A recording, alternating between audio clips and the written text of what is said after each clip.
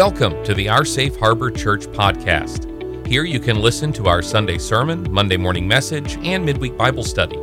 We hope you will consider subscribing, sharing, leaving a review, but please be sure to check out our website at www.oursafeharbor.com to learn more about us and find ways to get involved. Our Safe Harbor Church, we are with you wherever you are.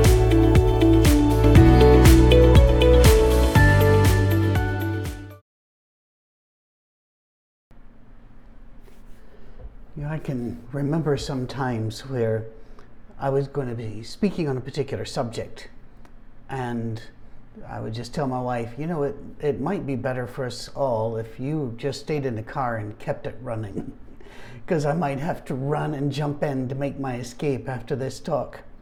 I have one of those rules that if people ask me questions, I'll answer them, and very often it is not what they wanted to hear. Now, I got a question in from a good friend of us and Our Safe Harbor. So I know there was nothing, there to try to trap or trick you. We do get those, but not from this dear sister. And the question was actually a really good one. And that is, if God started all humanity with Adam and Eve, how do we get Jews and Gentiles? Well, there is so much to unpack here. And I'm going to do it very quickly. I know I may disappoint some of you with some of the answer, but you can always fire off any further questions to patrick@oursafeharbor.com, and I'll try to deal with them. Are we fair? Okay. This begs a lot of questions. Is the story in Genesis chapter 1, 2, and 3, is that supposed to be taken literally and scientifically? For much of my life, I said yes, because I was told that if I did not, that cast doubt upon the rest of Scripture, Jesus' divinity, everything, if I didn't say that this was literal to us. But here's the problem. How is God going to describe himself and his relationship with us to a pre-scientific people who have no clue about Genesis and species, like a genus, and species, and how development occurs? How's God going to do that? If you want to think about how difficult that would be, I could actually help you do that. I want you to go find a stray dog and teach it quantum physics. I'll wait. I see that you're not taking off because it'd be a waste of time. That's not the way this works. Moses was not a dog, but the creation of the universe is far more complex than quantum physics. So the allegory, the metaphor here holds. Instead, God needed to explain to his people that in contrast with the other creation myths like the Gilgamesh saga, Canaanite myths about this did abound, that the universe was not created out of accident and out of chaos and a battle between gods, but rather was created on purpose by a God that knew what he was doing. Now, what does it mean when it says day 1, day 2, day 3? There has been so many different arguments about day and age theory and this, and they all miss the point. And that is that Moses would not have gotten the point if God had tried to explain that to him. Remember, it wasn't until well after the Romans that we began to think in terms of things that might be 100,000, or that we might have 1,000,000 of something.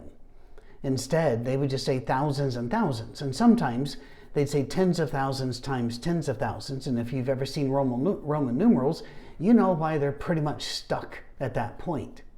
But the concept of something being bigger than that, this is why the psalmist says the cattle on 1,000 hills belong to God, because to him, 1,000 was the biggest number ever. Think of the number of things that God would have to explain to the writer of Genesis 1 and 2 and 3 before he could even start explaining how creation occurred. It's phenomenal. We could do this for hours, because I know I've done it with people for hours. The things that you would have to understand before he could speak about anything else. All right? So, what do we do?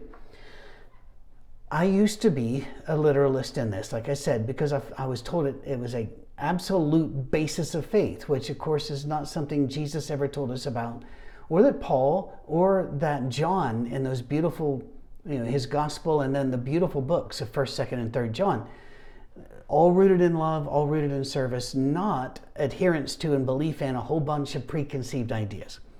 If you want to know all of the reasons why I shifted, you'd have to read a lot of books, but I'm going to hold up a few here because you've said that you like this. Now, this is heavy lifting.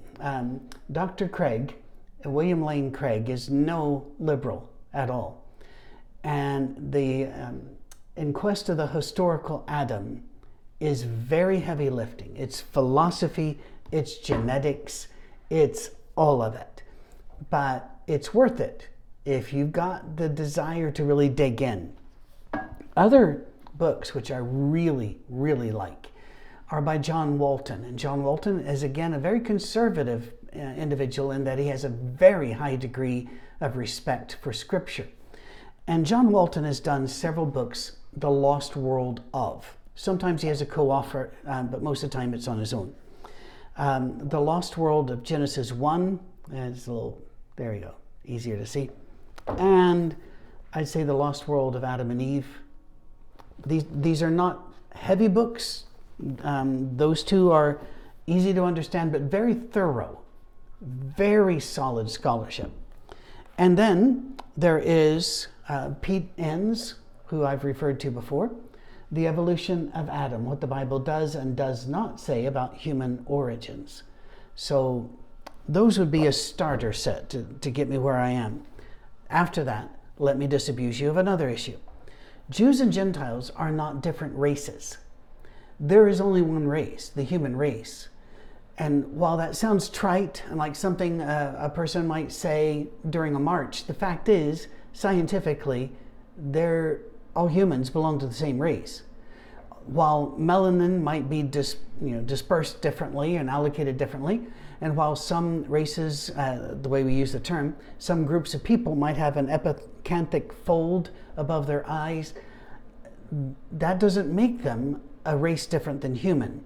That whole concept of races other than humans and subhumans, that comes more from the world and from early evolutionists than it does from any real science. Very, very frequently we find out that as we're looking for a kidney for a white male, it may end up being a Japanese woman who's best match, or it might be a Kenyan who's best match. And in fact, genetically, many white people in many places are far closer to Kenyans than they are to other white people in other places when it comes to genetics. So once again, racism is stupid at every level. Absolutely every level. So why do we call them different then? Well, because they are different, because God chose a group of people, and that's his right, to work with and to demonstrate his law and his love, and through them to bring the Messiah to everybody. So the Gentiles and Jews are not different races. They are different groups. Now, this happens all the time.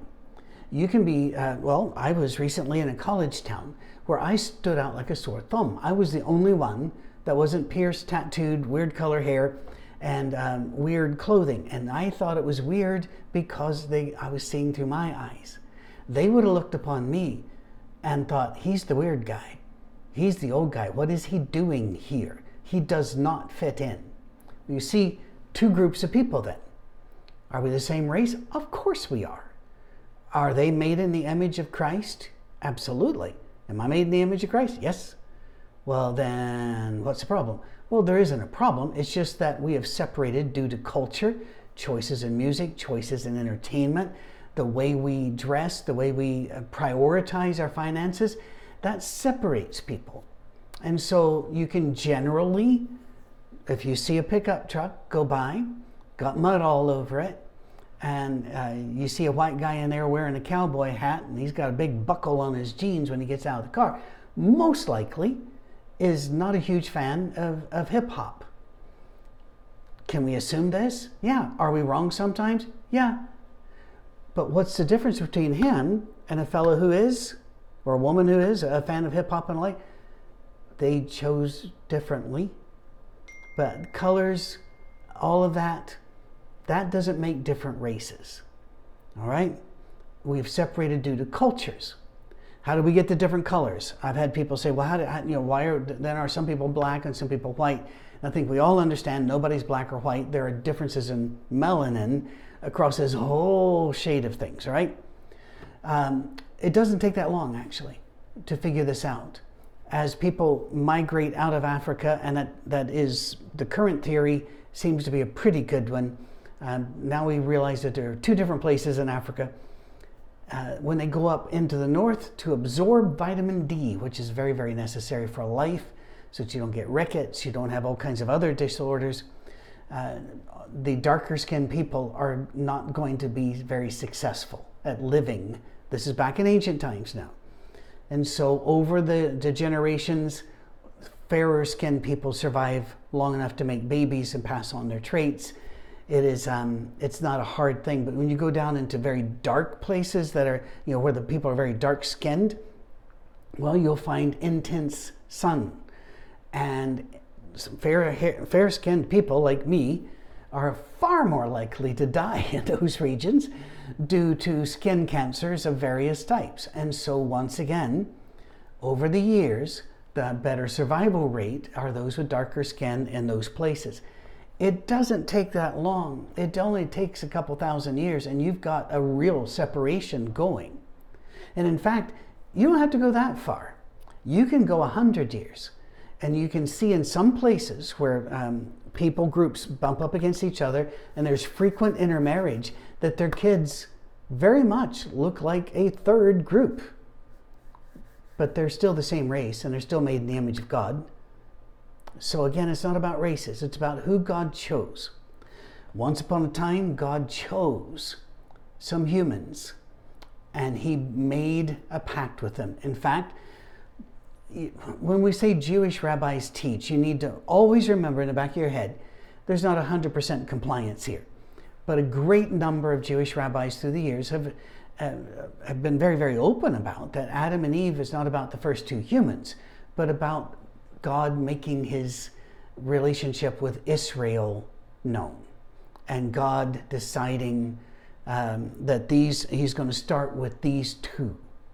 So whether they are representatives of the Jewish race and God, and I said, see, I use the word race, we do that so casually, and decided this is my group, or whether they were the first two hominids that were able to relate, had the intelligence to relate.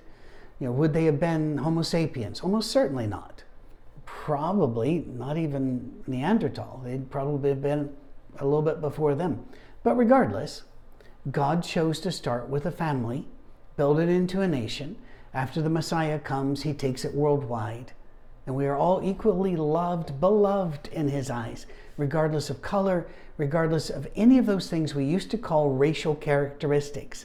And now we realize that even using those terms is racist, because you can find people in all shapes and sizes and all colors, regardless of where you look. While one type may predominate, we're pretty good at mixing. And if we live long enough, Homo sapiens won't be the last one to walk over the ridge and have a look and see. Now, some of you I know will be very upset because you have banked your entire life on 6 literal days, and man, do I get that. I really do. It took me probably 10 years of research and fighting at every step of the way. But once I did, I began to realize all I was doing is reading my way as a 21st century human being, born in the 20th, but let me be here. Reading the way we demand precision and using words the way we demand they be used back into an ancient text, and that is not fair to the text, and no wonder we often get it wrong. I hope this helped. And if it didn't, let me know. We'll keep working on it. We have time. We do. Because we believe that Jesus is the Christ and we love one another. So we're covered. The rest of the stuff we can discuss. All right? Have a fantastic week. God bless you. Please subscribe. If you can give to us, thank you. It is hugely, hugely appreciated. God bless. Cheers.